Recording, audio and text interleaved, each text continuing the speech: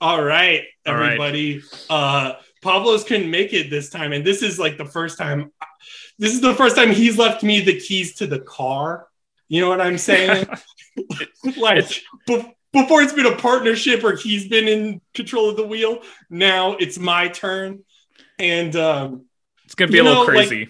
Like, in Donkey Kong fashion, I feel like it's like when Diddy Kong is in charge, like when Donkey Kong dies, and it's Diddy Kong's turn. Oh yeah, we're gonna be monkey flipping throughout this whole thing. It's gonna be bananas. On a somber note, though, the reason Pavlos couldn't be here is because his country is currently not doing a good enough job with vaccinations, and he unfortunately caught COVID and is currently sitting on a respirator, and sadly, it's looking pretty dire. So David here, will be taking over for the presumable future. You could say that he's going to go ape any second. Rest assured, viewers, though, I have been working on my Pavlos impression here, and this is going to be culturally insensitive. Don't worry. I'm excited. I'm not going to do it this week. I'm just saying, in 2 weeks' time. No. I want to hear you. I want to be able to cancel you later. No, it's less of his particular way of speaking, but I've been practicing my German since he put me on blast last time, and mein Deutsch is jetzt sehr gut now. Guten Tag. Yeah. So by this time, 2 weeks from now, I will sound exactly like Pavlos. You won't even notice a difference. Oh man. Well, did we introduce by name yet? Did I do that? You did not introduce me. I mentioned my name. I kind of slid it in there, but welcome to the Daydream Cast. This is Bro. Or I'm Bro, this is David. Yep. David here. I was here. From the Twin Geeks cast. Yeah, from the Twin Geeks cast. I'm doing double duty this week. The Diddy Kong of... Are you the Diddy Kong or are you the Donkey Kong? I think I got to be the Diddy, right? Like Calvin feels so much more fair. like a Donkey Kong. I think that's the case. But here's my opinion: is there's nothing wrong with being second banana. There's nothing wrong with being Diddy Kong. Diddy Kong's good. I like Diddy Kong in this game. I would argue. Look, and I think a lot of people would argue that Diddy Kong is your preferred, user most of the time. It's the real player of the game. Yeah. Yes. Yeah, there are a couple of enemies that you should swap to Donkey for to knock them out, but really you're Diddying throughout the game. You can get most of them through rolling. We'll get into that later. Yeah. But anyways, David, what are you playing? What am I playing? All right. Well, not a whole lot that's different from recently because, I'm a movie person primarily, but I did for nostalgic's sake. I picked up my old DS. I dusted it off after moving here, pulled it out of the box, and I decided to try and do a Nuzlocke run of Pokemon Platinum.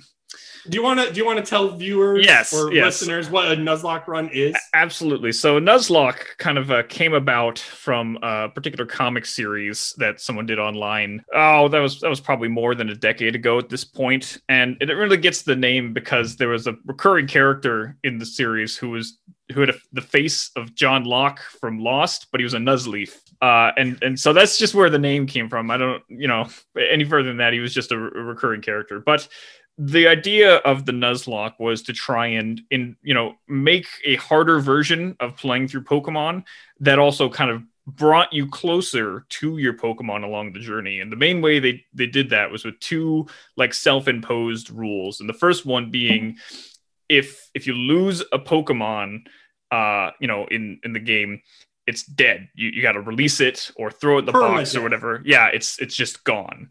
You can't use it anymore. And the second rule was that you could only catch Pokemon from the very first encounter of any area you go into, which, limited your options a bit more and kind of forced you to use Pokemon. It basically made you choose Pidgeys, right? Like, these were like... Yeah, you get a lot of those starter ones that, those very early... common, your first grass ones. Maybe you got a Caterpie or another bug type. Those rare encounters aren't really gonna they don't your team. No, not particularly. You'd be very fortunate to get something like that, and chances are, if you did, you might lose it as well along the way, which would be unfortunate. But that ultimately means you care more for the Pidgey. Yeah. Oh, and the other thing that they did to do that was it's highly encouraged among most other variations of Nuzlocke to nickname your Pokemon. That way you do form a closer bond. And, and it ends up being a lot of fun. I've done quite a few over my time playing the games. And I have to say, though, I think deciding to jump back into it with Platinum was probably not the best idea, because it's a lot harder than the two main ones, Pearl and Diamond, that came before it.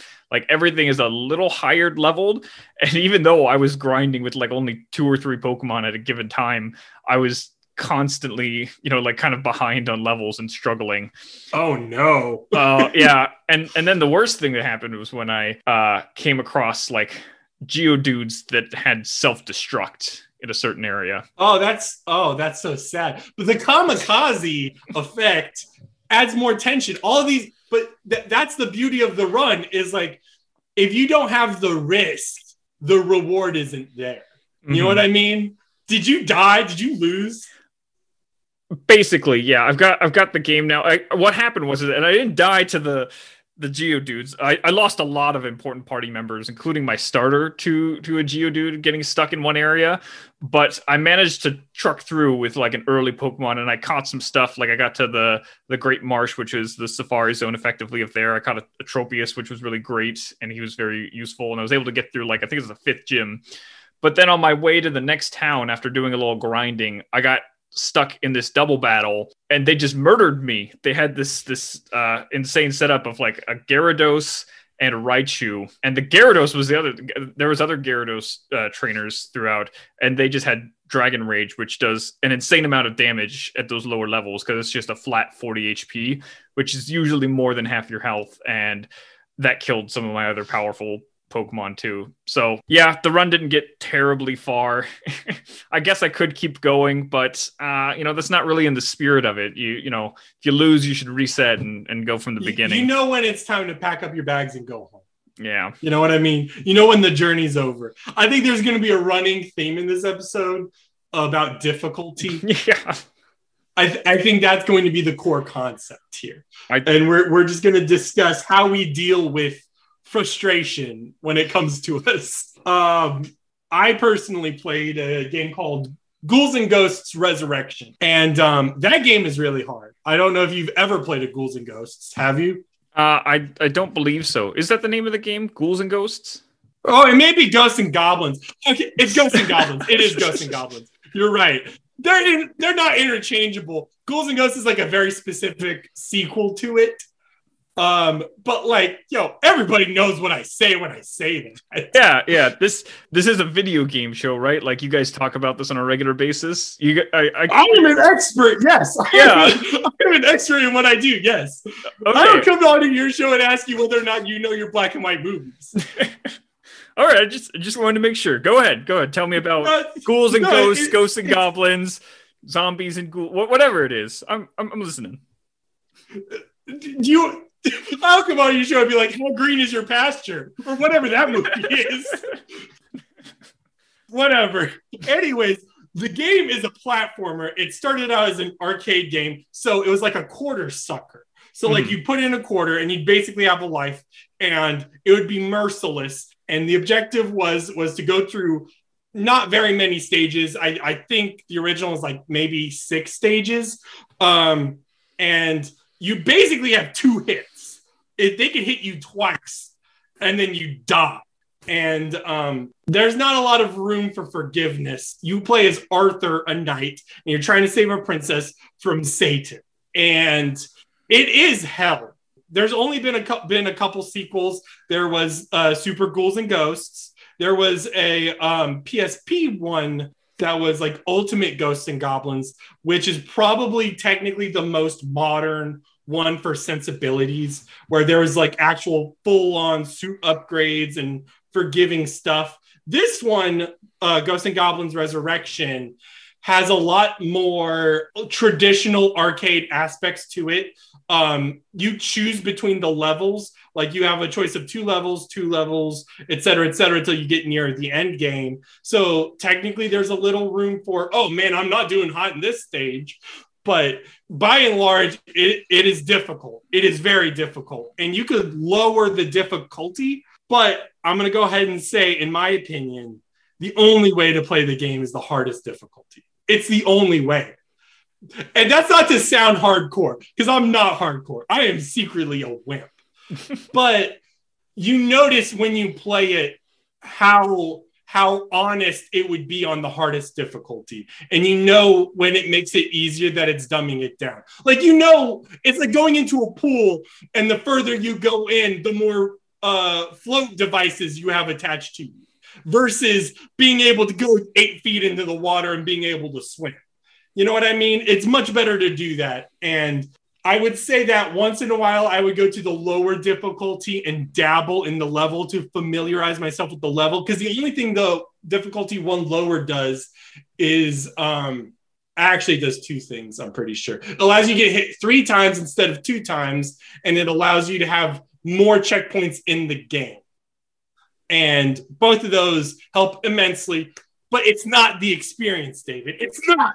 Yeah, I agree with that sentiment, certainly. The games, especially games that allow you to change the difficulty throughout, it seems like a nice thing from the developers generally to help you out if you ever get stuck. But really, you're just cheating yourself. Because when you get to the end of the game, you're going to always have that nagging feeling in the back of your mind. You're like, oh, there's that one level where I had to go difficulty down in order to beat it. Did I really beat this game? Or did I earn it? Yeah. Is the question. Mm-hmm.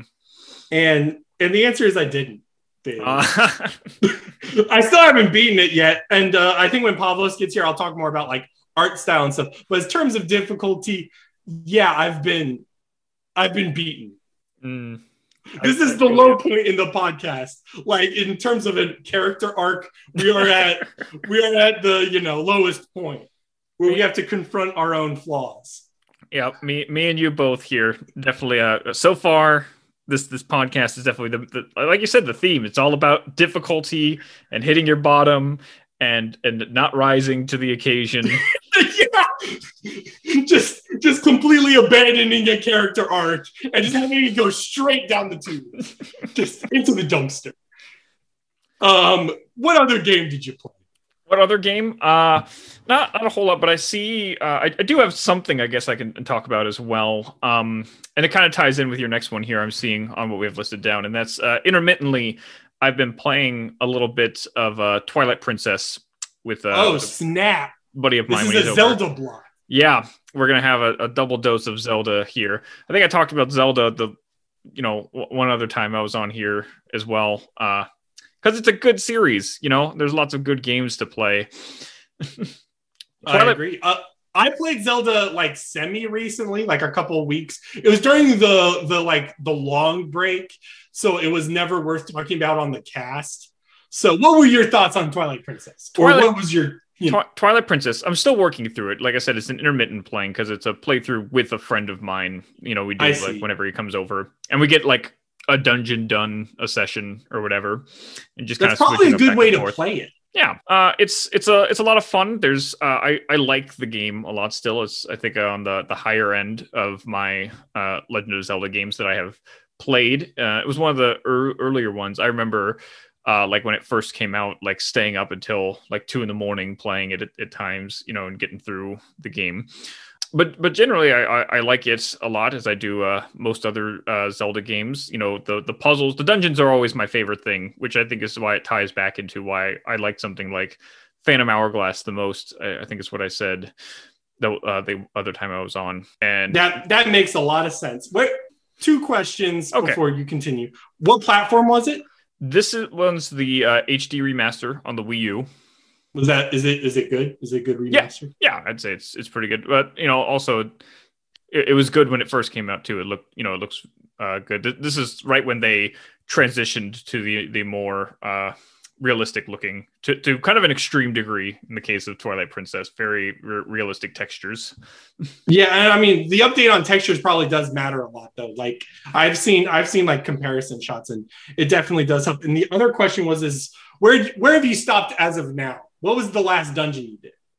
I think it was the Goro dungeon was the one we did last. The Gorons? Gorons, yes. That's what I said. Yeah. I thought you're the video game expert. The one where you get the bow. We got the bow from there. I got you. Yeah. The things I like about it, I think it's very cinematic. That's Twilight Princess is definitely the one where it feels very guided, and I think a lot of people complain because of how limited it feels at times.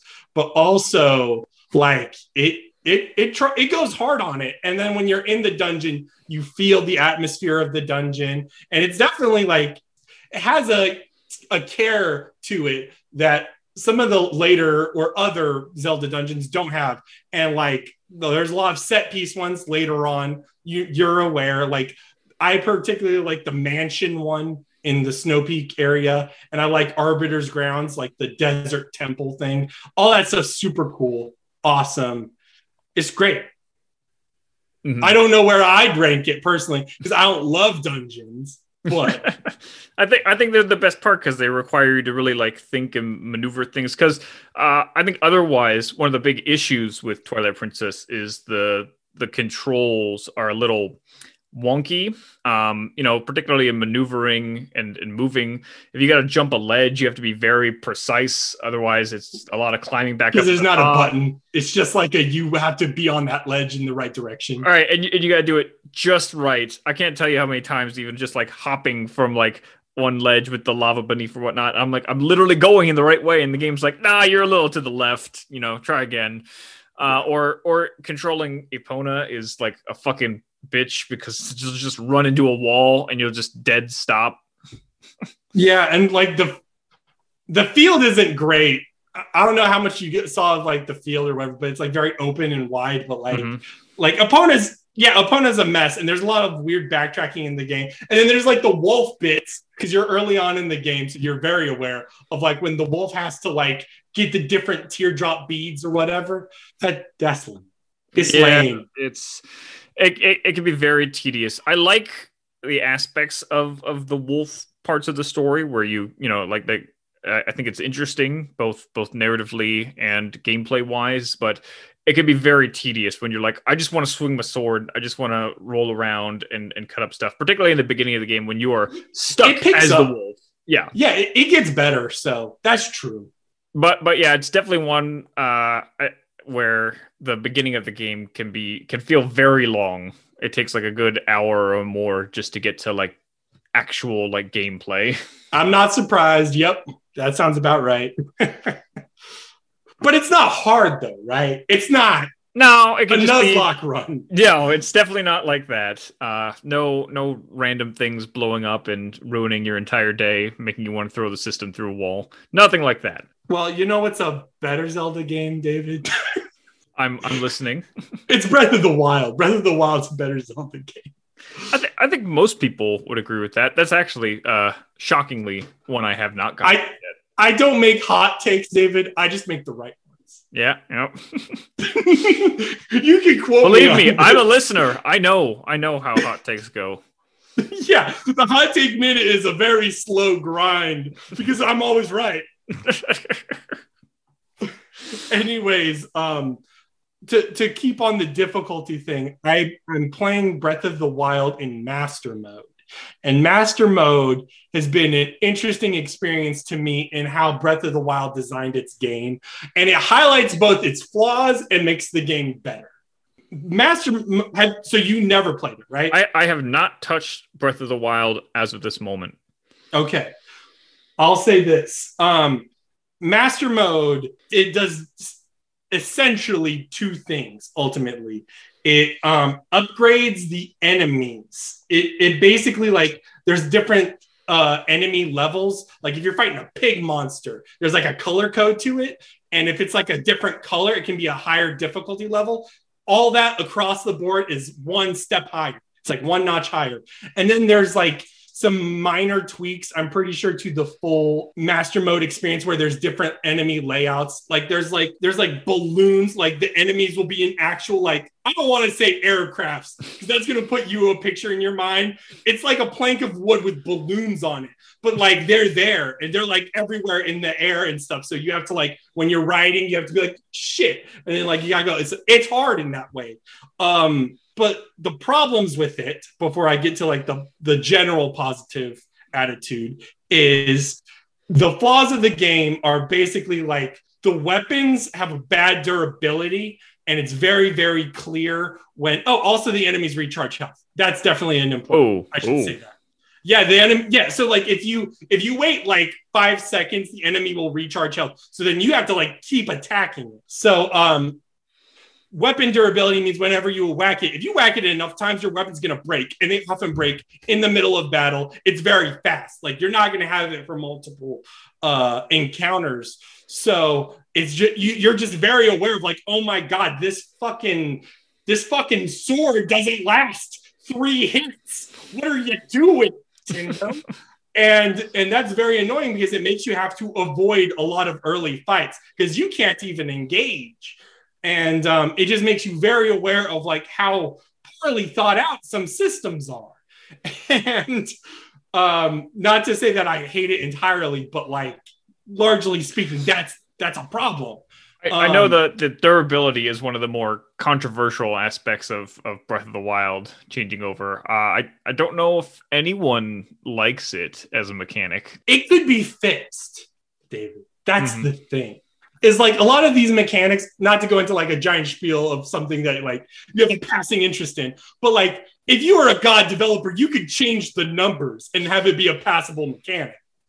Whatever. Anyways, largely speaking, I am enjoying it more. And if I ever play Breath of the Wild after this, I will probably continue using Master Mode, mainly because the end game of Breath of the Wild is lame.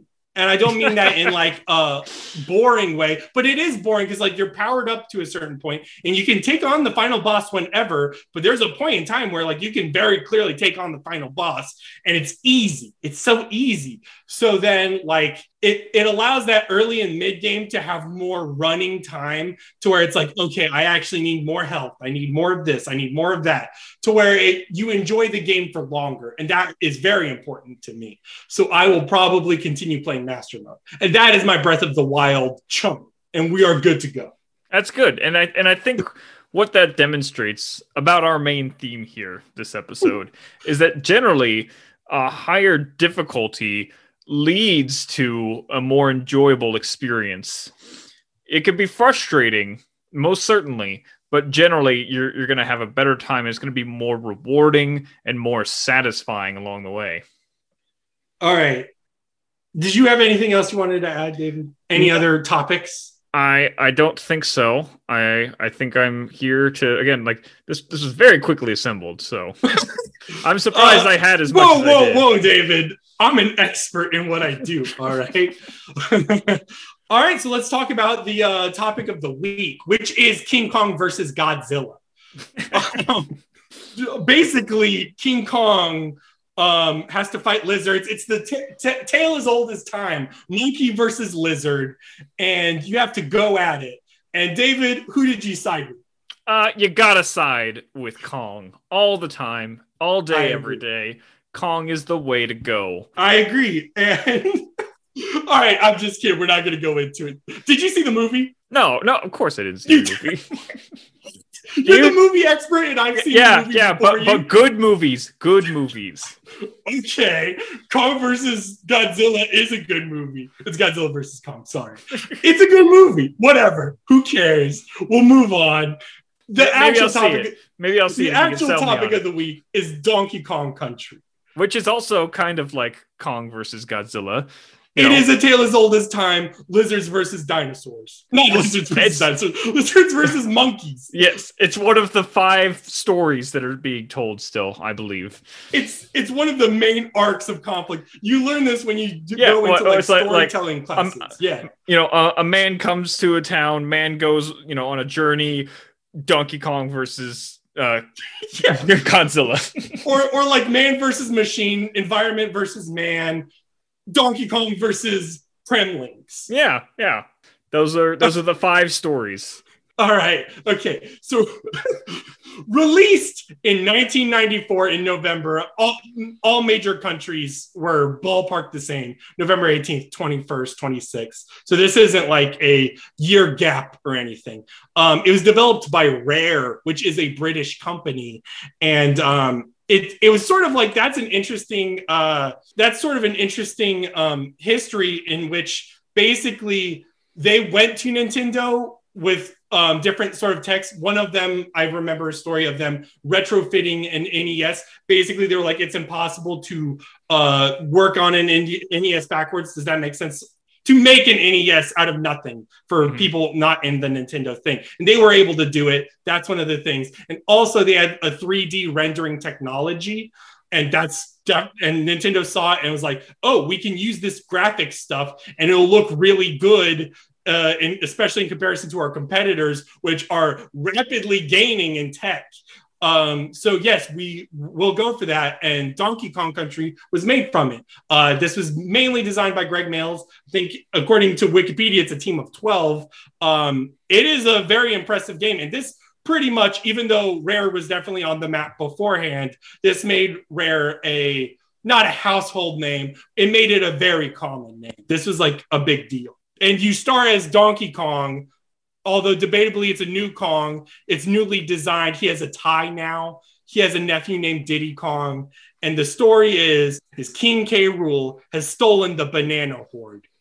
And you have to get your bananas back.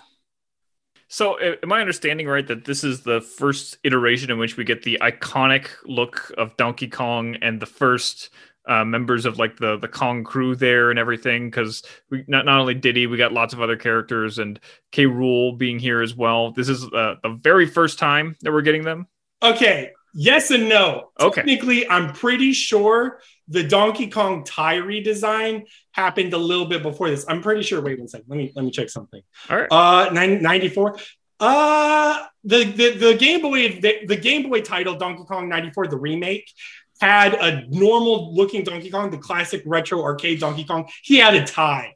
That being said, as far as an extended cast goes, the Kremlings, Funky Kong, the iconic Funky Kong, those are new, those are Rare designs, et cetera, yes.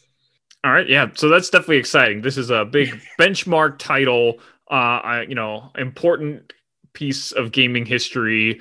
Funky Kong's first appearance. Yes. Yeah, that's something we're celebrating alone. Yes. Unironically, yes. Baby. Yes. Who says we're being ironic? That's genuine. I don't know how David normally centers this discussion. Okay, I'll say it like this. It's a normal platformer. However, it's divided into 40 levels. I don't know if it's exactly like 10 levels per boss. I don't think that's how it works. I wasn't counting. Yeah, I wasn't counting either. But it's basically 40 levels total with some boss encounters. And generally it goes for like a Mario approach where there's some sort of fundamental concepts, but each stage tries to do something slightly different. Or it's like a type of stage. Like there's a version of a stage like underwater. Like if you play an underwater stage, it'll generally be the same, although there will definitely be twists in each level of it. And what were your thoughts on the gameplay? I have to say that, as with our theme here, it was challenging. For those people who don't play a lot of older games, which are constantly highlighted here, they are more challenging than new games, less forgiving for sure.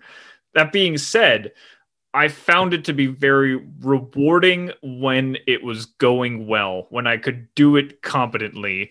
It was some of the most fun platforming. It has a certain fluidity to it if you can kind of get your rhythm right. And when that's going and when you hit the right speeds and everything, it's really fantastic and it feels natural, but it's not very forgiving if you fuck up. Well, I mean, I'm gonna try to like interlace it with mechanics. Yeah, Pavlos usually goes on like a Wikipedia list of mechanics. Unfortunately, I can't bring that to this episode here. No, I mean I can. It's just I don't do what he does. I don't read the thing. I go off the dome. I agree. It does have a fluidity, and basically what that means is there's a roll/run button, and you're going and you play as Donkey and Diddy, and it's like a tag team scenario. So you can tag in or out, and both Diddy and Donkey Kong have different properties. Donkey Kong is big and burly, and he can beat most big enemies, whereas Diddy Kong can't take on big enemies, but he's very fast and jumps higher. So Diddy Kong's better. Yeah, I'll say this, like the game was a little more difficult at first because I didn't quite understand the roll mechanic until I watched some other gameplay videos and got informed. I'm like, oh, this actually kills enemies. I shouldn't just be jumping on them the whole time. And that opens up the whole game once you figure out that you're supposed to be constantly rolling whenever you can. Honestly, it reminds me of like, I was thinking about it, I was like, I feel less impeded in this than I do Sonic the Hedgehog. It's less forgiving than Sonic the Hedgehog at times, but like Sonic the Hedgehog, you'll like hit a wall sometimes, or like you'll stop all momentum when you hit an enemy. Whereas this one, there's a natural rhythm to it, to each level that you definitely have to stop once in a while and smell the roses and recognize your dangers. But if you're good at the game, you can breeze through it, which is refreshing. It's meant to be fast paced, which I like. You can also use barrels. I like the barrel setup. If you like get hit, you basically lose one of your monkeys. And to get one of the monkeys back, you have to get one of those DK barrels. It's all about barrels in this game, true to its legacy. Yeah. And you can use those as weapons. I use those as weapons, especially late game, because it's safe. Instead of jumping is probably the worst. For reasons we'll get into later. I noticed when I read it, when I researched it, they said they wanted power-ups to be associated with friends. So the power-up is a monkey companion, but also there are other animal companions in the game. Do you remember such companions? I'll let you talk now. Yeah, I pulled up a list ahead of time because I knew I would want to talk about them. You got 4 main animal companions there that show up in various levels throughout the game. You've got Rambi the rhinoceros, which is probably the most recognizable, most famous, and you can ride him throughout the level and just like charge through enemies without much trouble. You've got Espresso the ostrich, which allows you to kind of hover a bit more easily through the air, just by constantly tapping the jump button. And it allows you to kind of move faster and farther through some levels. Winky the frog gives you some extra jumps, a bit higher up in the air. Not quite as useful, but good. And then Squawks the parrot. I only remember him in one level. Maybe there was others, but he just carries a flashlight and helps you see through some of the darker levels in the game. He might be in more than one. I only remember him one as well. But yeah, he's almost useless. I found him helpful in that one level, like when the lights were constantly out. Yeah, but it's not like empowering. No, definitely not. It was a help of convenience more than it was, like actually being able to knock through enemies easier or make it through the level ostrich faster. Is really good. I like the ostrich a lot. I'm forgetting one. I don't know why they didn't list him here on the Donkey Kong fandom Wikipedia page. That's insane. His name and Didi should really, Pablo should really be here for him. And it's On Guard, the swordfish. Oh yeah, for the water sections, yes. Yeah, and he's super useful. Like maybe the most useful of them all. Yeah, because the water sections we could get into those, but they're unpleasant without the swordfish. Yeah, it doesn't matter which monkey you play in those because you're going to be slow in the water either way. Yes. Yep. I like the ostrich probably most. I like all of them except the frog and the parrot. The frog I'm not a big fan of. I don't know what he does that the other ones don't really do as much. Like I liked him. I'm like, it's basically just like an extra hit you can take if you get hit along the way. I think he definitely jumps higher and stuff. Yeah. But like, I never used him a lot, and like the way he moves is like hops instead of like a full on run. And I like the full on running. So yeah, I was anti-frog the entire time. I'm like, I don't want this. What are we doing here? I'm trying to think of any core things. I mean, there's different types of levels if we want to keep going into that. Like, what do you think of, like, what's your favorite kind of level in Donkey Kong Country? Is it like the mine carts? Yeah, I mean, the mine carts just kind of first came to mind because it feels very classic. In like a lot of games, like minecart levels are always a lot of fun. Otherwise, I would say, there's a lot of just kind of a standard level with enemies to roll off of can be, some of the most fun because that's how you can really pick up speed. Because the thing with the rolling as well is when you hit enemies, you pick up speed with each subsequent enemy you hit, and you can, and sometimes it's really great because it just allows you to barrel through a level real quick. But other times I found like it could catapult me off a ledge because the screen doesn't move quite as fast. Yeah. Yeah, And, no, and I so mean, sometimes you could end like you're just rolling through a sequence of enemies, and before you know it, you're already off the stage and dead. well, the game is very horizontal, aside from very specific ones where it's like aquatic or like a crystal mine or something. It's very horizontal, and you can't like look up or down, so you don't have like a limited scope because secretly up or down is where the secrets are, like the secret barrels that allow you to go places and stuff. So like Yeah. I think that's a flaw in its level design. But my personal favorite levels are the barrel levels where you're getting into a barrel and it's like twirling, and then you have to time it right to shoot, and you have to like dodge through the enemies and time it just right to get into the next barrel to get into the next barrel. That stuff's really fun to me, even though that does halt momentum, but it's such a unique Donkey Kong way to do it. Definitely. That I personally like. It's a classic aspect of the Donkey Kong games to shoot out of the barrels and travel across the stages like that. And yeah, again, I enjoy those a lot too, because it even though, like you said, it does slow your momentum, it doesn't feel like it necessarily, because you're being fired across the stage, in very, fast fashion. And so even though you're like stilted each time you stop at a barrel, you're being launched from that barrel at a very nice acceleration. Yeah. I'm trying to think of things. I would say, regards to difficulty, I don't think it's that hard. It's just the way it does it is the bonuses in this game are essentially all ways to get extra lives, because you're going to die a lot, but like you can also have like, I did have in the corner like 30 lives at any given time. It's just, I just kept dying. Well, I don't know if I would have maintained those 30 lives if there's a dip by if it weren't for a certain feature that came with this particular version we played. He played the Switch version and he went rewind. It's fine, just say it. Yeah. So that was I thought something very nice that came with the game, particularly for someone who had to finish it in a 2-day time period. The ability to rewind to go back every time I died, which was on about every level, at some point. And I'm just like, no, let's go back and we'll do that again, as opposed to going all the way back to the map, entering the level again, maybe starting from a checkpoint if you got it, and then going and trying and testing the next section that you fucked up the first time again, trying to get the timing right. Because there were some times where, like, if it was like a certain barrel that was moving super fast and I just kept missing it, I'd be like, nope, we'll try that again. That would have taken me like 12 times, and who knows how long to actually do if I did it right. Screw that. I'm using the rewind feature if they're going to give it to me.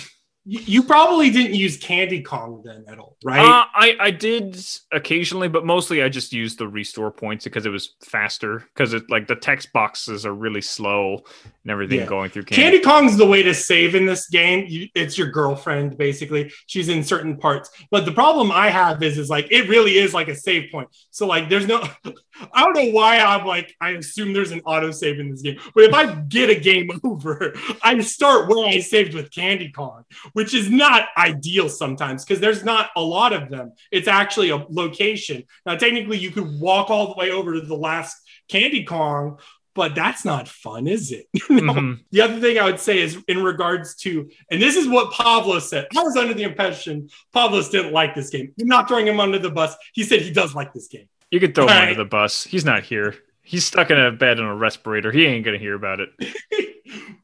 But his main criticism was regarding the hitboxes, to which I would agree. There is definitely a sort of like, it's not precise. No. Which is a problem when it comes to that momentum. Like, you definitely want that like reliability. Mario is a little bit slower, but he does have the run. He does have a momentum, and he's always consistent. They never make Mario inconsistent. And especially in regards to like the graphics, which we'll get into in a little bit, the graphics don't help either because it's not super easy to see the fine details of the pixels. It's compressed 3D models as JPEGs, which not JPEGs, but like little pictures, and that doesn't allow for accuracy to the untrained eye.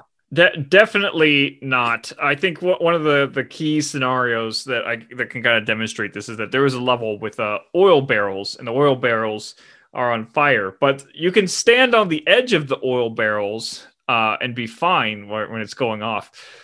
Getting onto the edge and finding where that is, that's a whole other matter. You can't really decipher it. The human eye is not designed to differentiate between the edge of the barrel and the fire here. It's no mortal man is meant to understand the intricacies of Donkey Kong Country physics and hitboxes. Yeah, and of course, the same thing where it's like certain enemies will hit you when it looks like they shouldn't be able to at all.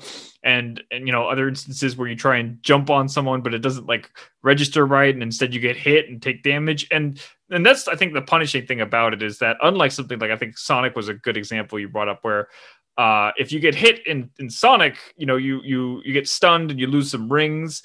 If you get hit in Donkey Kong Country, you lose your monkey entirely. And if you only got one monkey out of two monkeys, it's done. You've lost the life. Yes. Yeah. And that's it. And it's very, very, very easy to get hit by things.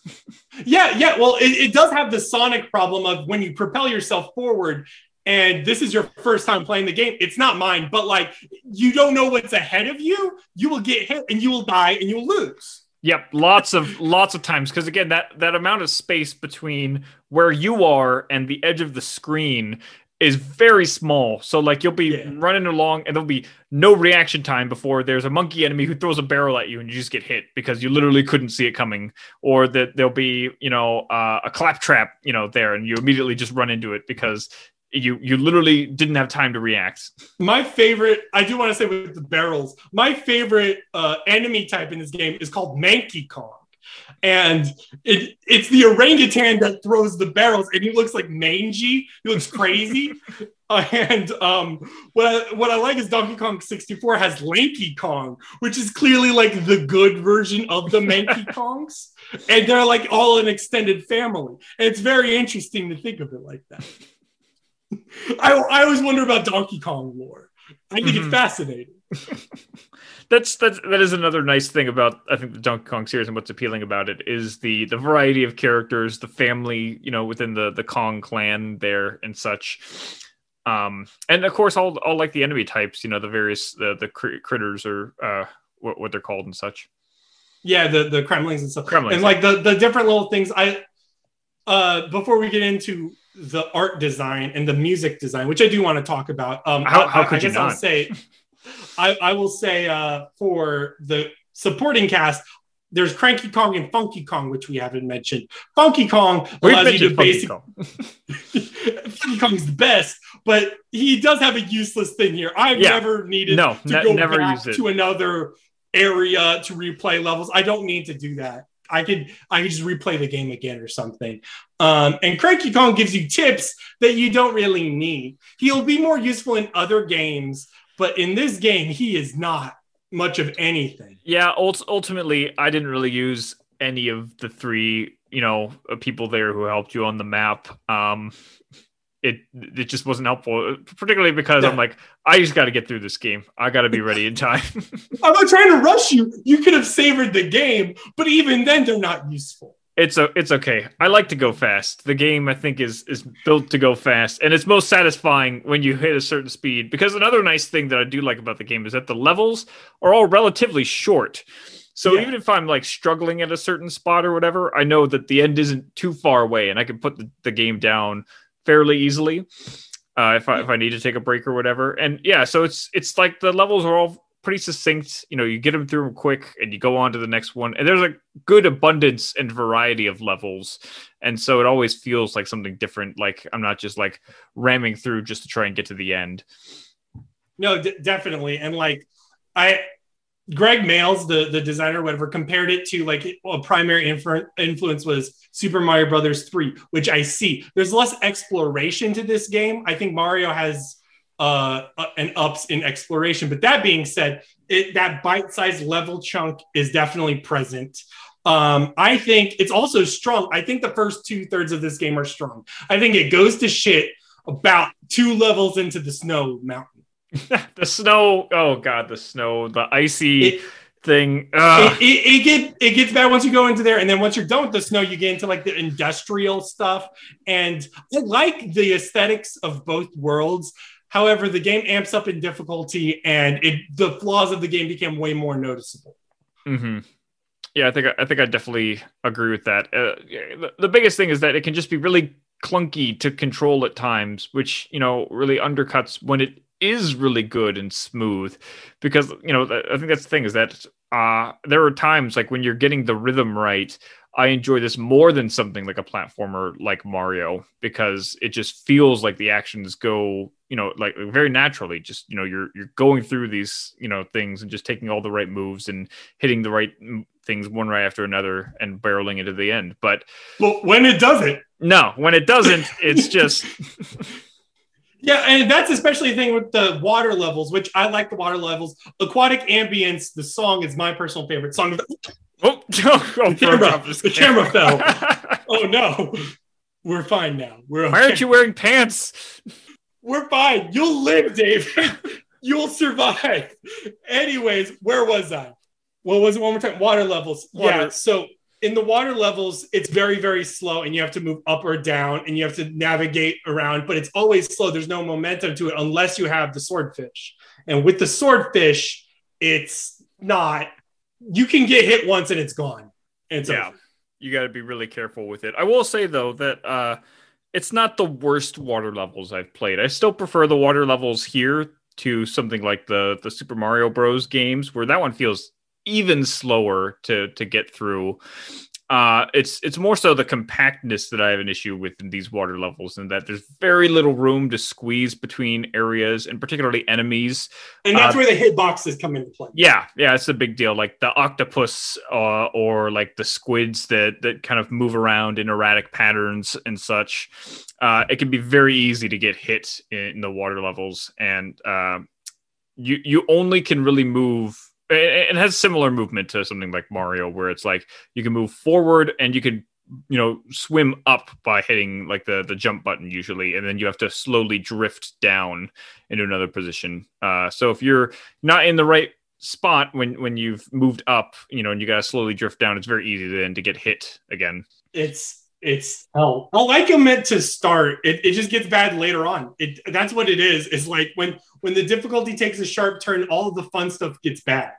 Yeah, and again, it's less the difficulty and more how punishing it can be. The lack of forgiveness that it has there, because if you do get hit, then you're done, and that's. I can't tell you how many times I use that rewind feature just because, like, I just got tired of it in a certain form. To defend the game, I don't think the game is, like, super, super hard. No. It's just not fair in the certain moments of that. So it's like, and, like, again, the bonuses are meant to give you a lot of lives. Like, all the bananas, every collectible is built towards giving you lives. So in that sense, I think it's forgiving. And there's also checkpoints and stuff. The problem is what happens when you're on the downward stroke? What happens when you're losing? What happens when you're like at 2 lives and you've got nothing going for you? Life is hard as a Kong, let me tell you. David, what do you think about the graphics? I mean, obviously, it's a little dated looking for today, but I think for the time, there's a lot of like detail with the art of it there, and it's you know, the 3D models is a you know, more interesting way to go and looking at it, and I think it is very visually appealing a game to play. Yeah, I like the designs, and it feels modern, you know, still in the sense of that the characters and the environments all look representative of what the series still is. Still is. Yeah. I mean, technically, when it came out, it was a really big deal, and like, there's sort of I don't think it's actually representative of Nintendo, but there's sort of like a difference in ideology versus graphics with like it's contemporary Yoshi's Island, Super Mario World 2, which is very like stylized in the 2D sprite aspect versus this, which is very 3D digitized, compressed. And nowadays, yeah, I would say the compressed 3D looks worse, but I don't think it's necessarily indicative of a failure in style. No. And it was really impressive at the time, and it's still impressive, but yeah, it definitely suffers in the precision aspect and all of that.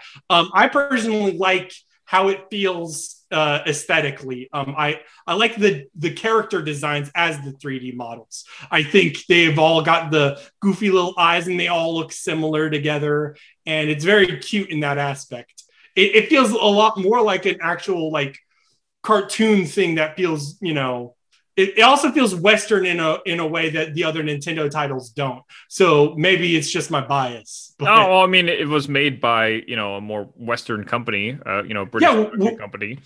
With those sensibilities. And I mean, like, it reminds me of, like, ignoring the 3D graphics stuff, also literally the designs of the characters and how Rare approached characters, I don't think is normally something Nintendo does. AKA Diddy Kong having the baseball cap, Funky Kong being Funky Kong. These things are very Sonic the Hedgehog. These things are very 90s cool. You know what I mean? Like, it's very like, oh, we're not lame, right? and that's something Nintendo wasn't really familiar with in marketing. So when this became a success and when this became like a big thing, I think those were huge contributing factors. And I think it ages better than the way Sonic does it. But maybe it's just a difference in opinion, because I do like Sonic's aesthetic and stuff. But like, I definitely see the dated aspects of Donkey Kong Country. There's a boombox in it. And who uses a boombox nowadays? Look, when we're talking about dated aspects, I don't think anyone can rival Sonic the Hedgehog and Sega's legacy with that. You know, they never tried to implement something like Shadow the Hedgehog at any point, the Donkey Kong. No. But like, okay, I'll defend Sonic the Hedgehog here. Sonic the Hedgehog didn't do Sonic the Hedgehog did boomboxes in promotional material. He didn't really do it in video games. But that being said, it's still the same at-large but it works for Donkey Kong. It's totally part of the character. It totally, you know, I think he rolls with it. And I think he pulls it off. It's not like you know, Donkey Kong is, oh, look at him, he's so lame, he thinks he's being cool. Donkey Kong is that cool. He's cool enough. Funky Kong, Diddy Kong, Donkey Kong are cool. Yes. There's never a moment where I cringe at Funky Kong. And you mean the greatest video game character in history? Of course not.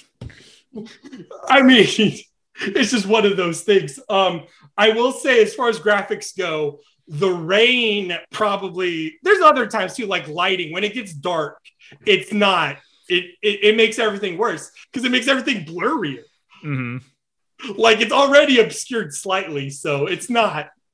But when it's bright and sunny, it's fun. It's great. Yeah, it's definitely a game that shows its age, but I think it wears it as a badge of honor rather than as a, you know, major detriment to it.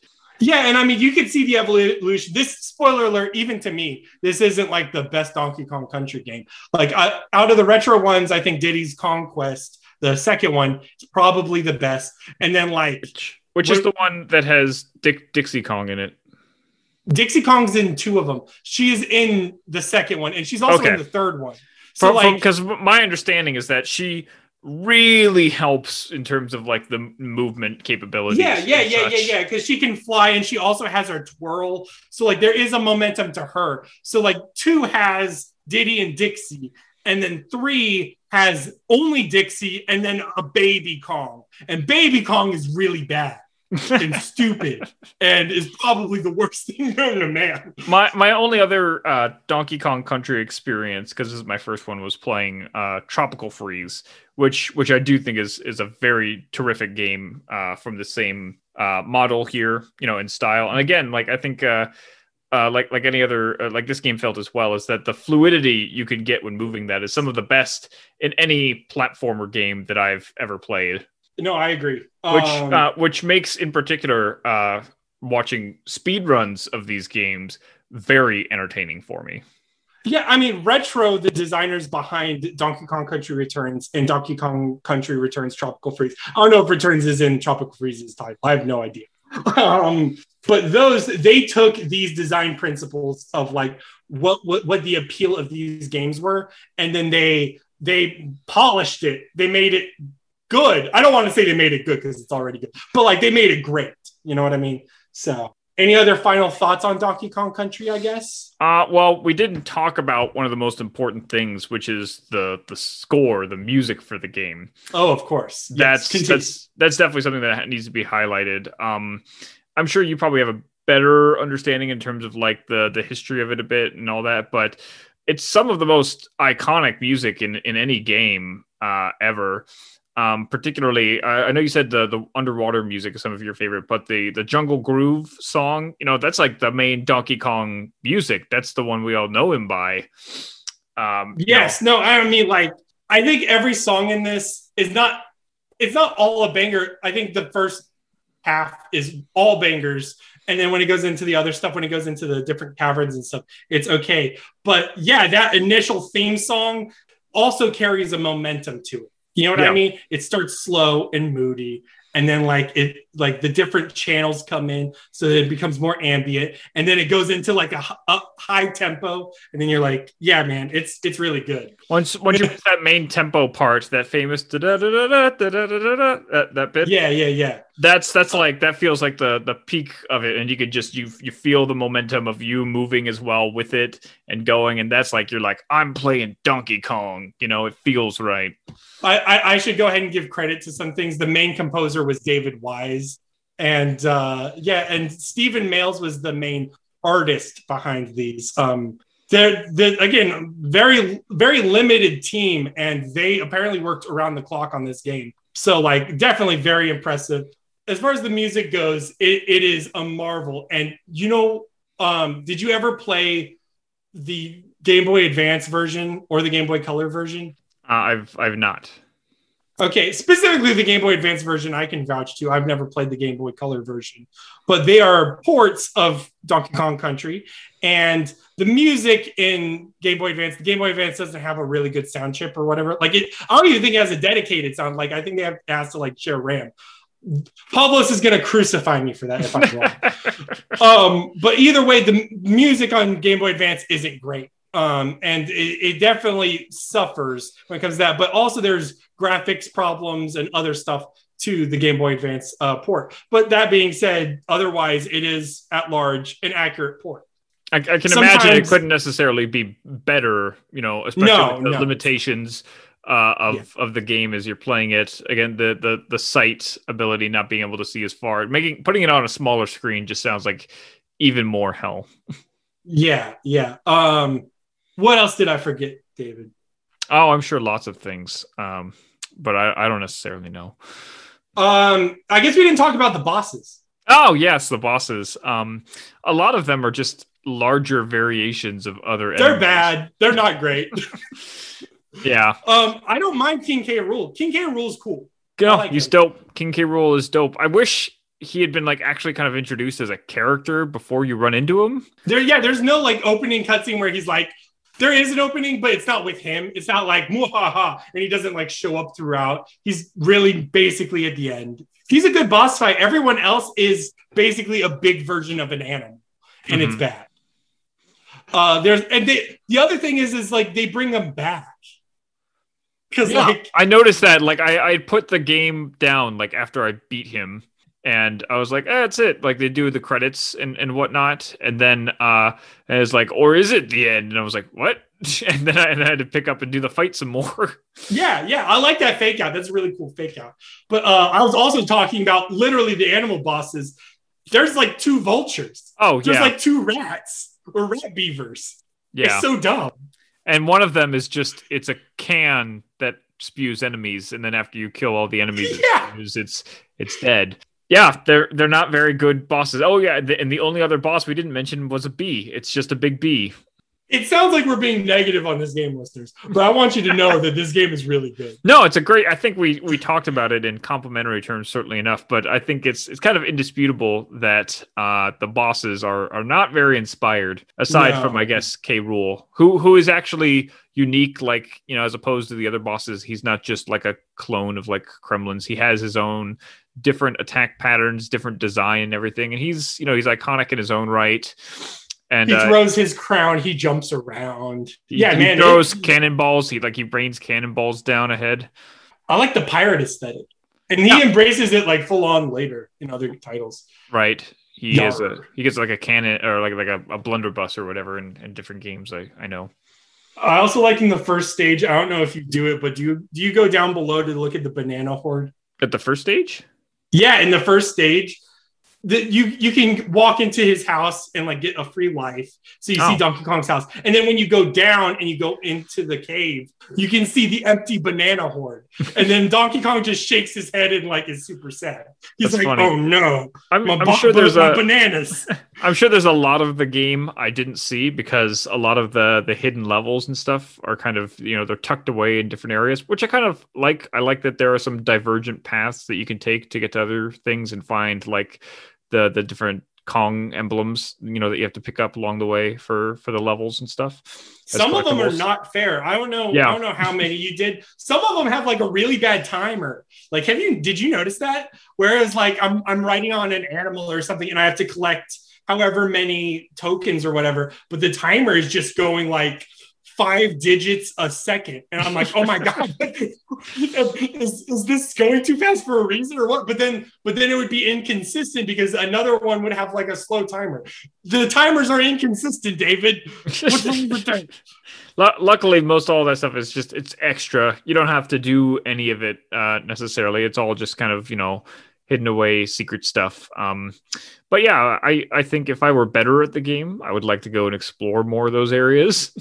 I agree. It's definitely I definitely enjoyed the backwards feature. It helped me get through this and enjoy the game a bit more. But in the meantime, I'll otherwise probably just watch people who are much better at me play this game. Yeah. I mean, I think Pavlos would be like, I don't know. Maybe I shouldn't speak for him. I'll speak for myself. How about that? I think the fact that all the bonuses are only for extra lives basically is a detriment. Later titles will have coins and stuff that allow you to access different areas or do different things. And because of that, there's more incentive to look. But you didn't care. Like there's a reason you didn't care. Yeah. And it was because they didn't help you. Nothing helped you. Well, it was also not necessarily obvious when I did miss a pathway. Like I'd be going through the levels, collecting the letters and be like, what? I already hit G? What happened to O and N? Yeah. And it's I would have literally no idea where I missed it along the way. At the very least, I know when I pick up the G, the level's almost over. Yeah. So like, I'm actually happy when I get the G. I'm like, oh, thank God, we're almost done. Mm-hmm. Kind of just like, all right, I'll just keep trucking through. Go ahead. Excellent mark of a great level, everybody. Because some of them are hidden away. Like there's literally like sometimes you need the animal buddies to access some of them, particularly the rhino. Yeah. And there'll be cases where I see one of those and be like, I don't even know where the rhino was. Where was I supposed to get him? Yeah. Or like there'll be times where you have to be creative. I'll give them that, where it's like, there's one, like I remember in the forest, there's like an extra life balloon and it's to the far left up above. But to do it, you basically need to walk a little bit to the right, get one of the little beaver guys and have the beaver guy follow you. And then once you get the beaver guy to the very end, then you jump on him and then you can jump up again. Yeah, I appreciate how creative they can be at hiding away some of the stuff, but it doesn't necessarily incentivize me to go find everything. No, it doesn't. There's definitely not. I imagine someone like Pavlos, who is a completionist, may not be even as inclined to chase after everything. That may be another thing, is the fact that he wants to complete it is probably a problem here, because there's a flawed incentive structure to it. Yeah. Mm-hmm. I just like playing the levels. I like having a good time. No, and I think it's a really great game to play through. I enjoyed playing it more than I enjoy lots of other platformers, I think, despite how punishing it could be. What's the Nuzlocke run version of Donkey Kong? Let's see. I guess you would have to pick up all the letters and get the animal buddies in every level, maybe. And you can't lose Diddy Kong at any point. I think there is a challenge run of Donkey Kong Country that's like stupid. Because Cranky Kong at the end of the game is like, oh, you haven't gotten all the collectibles. And I think if you get all the collectibles, he says like, back in my day, I got all the collectibles under this time. Yeah, and he says that in the end anyway. Yeah, it's like an hour or something like that, which is actually interesting because the general speed runs of the game can finish it in like less than half an hour for the pros. Oh man, that's crazy. Yeah, it is. I really enjoyed watching speed runs of the game because it's kind of busted how they can go through things. They've got a couple of different techniques which which depend on the rolls, where they could literally like roll their way off screen above everything and just race their way to the end in various different levels. Yep. Any final thoughts? I don't think in particular. I think it was a really great game. I'm glad you presented it to me to play. It's not necessarily something I would think to go out of my way to play again, but I'm very happy to have experienced it. How do you feel about being second banana on the Daydream? Again, I think, if second banana is equivalent to Diddy Kong, that makes me feel like I'm the star here because yeah, you are the star here, David. You were. I was the donkey, and I am admitting Donkey Kong's worse. I agree. Generally speaking, but you got your importance here too. I'm just kidding, but I'll talk to you about making our own podcast. Probably. What would you want to do? Do you like birds, right? Yeah, I do like birds. I'll do a bird cast. Sure. Okay, we'll do a podcast exclusively about birds and bird-related paraphernalia.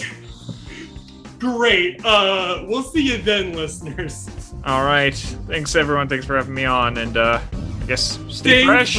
I get to be the one that says it this time. All right.